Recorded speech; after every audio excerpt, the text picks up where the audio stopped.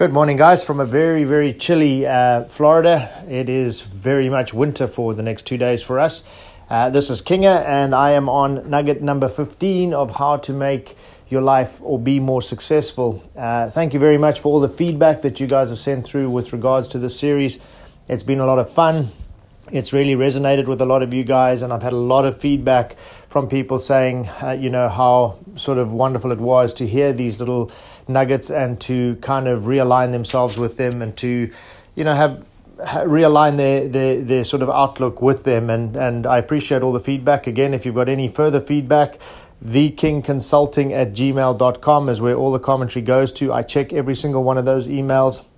I will come back to you personally, and if there's anything sort of meaningful that I can share with this group of people, obviously I will. So this is the final nugget in this series. From tomorrow, we'll move on to something else. I'm going to keep that a surprise until tomorrow. But nugget 15 is very much what I feel like has come back to me, and I knew this was going to happen through all of this, is how to make the decision. How do I know if I'm doing the right thing? How do I know if I should go for it? How do I know if I'm doing this right? And this is something I mentioned briefly yesterday, but the nugget itself is, what is the upside and what is the downside, okay? And the little quote I love to use with this is, "It's your world, so live in it." And that's a quote by Johnny Clegg, who's a musician. So when making a decision, the thing that I like to do, and this is simplifying it tremendously, but it really does help. Every single major decision or every decision you have to make has a consequence. Okay, so what I like to do, and try this on any one of the decisions that you have to make, and I think you're going to find that it really does have a positive influence on the way that you come to that decision. So the first thing you need to do is say to yourself, what is the absolute worst case scenario that can happen? So what is the downside? In other words, if I do this thing, let's say I have to make a decision and I'm trying to decide to leave my job as an example. What is the absolute worst case scenario? So if you do this and everything that could possibly go wrong with the decision goes wrong, where does that leave you? Okay, now remember, in life, you very seldom end up in the absolute worst case scenario. All I'm trying to do is, in your mind, is to see what the absolute worst case scenario is, okay? Now, the flip side of that is, what is the absolute best case scenario? If this change of job or whatever you're doing works out absolutely perfectly, where does that leave you? Where are you going to be at the end of it? Now, again, just as in the negative side, life very seldom works out absolutely perfectly. So you don't often end up making a decision and it works out 100% according to plan. That's just not how life works. We've spoken extensively about getting to a goal, but you go up and down and squiggly lines and all round until you eventually get to the goal. But as long as you have a goal and as long as you stay focused, you will get to the goal.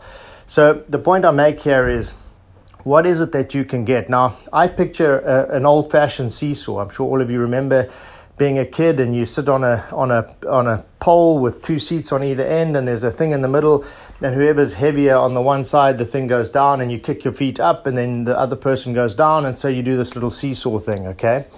That's very much how I want you to try and visualize this. So you have an upside and a downside.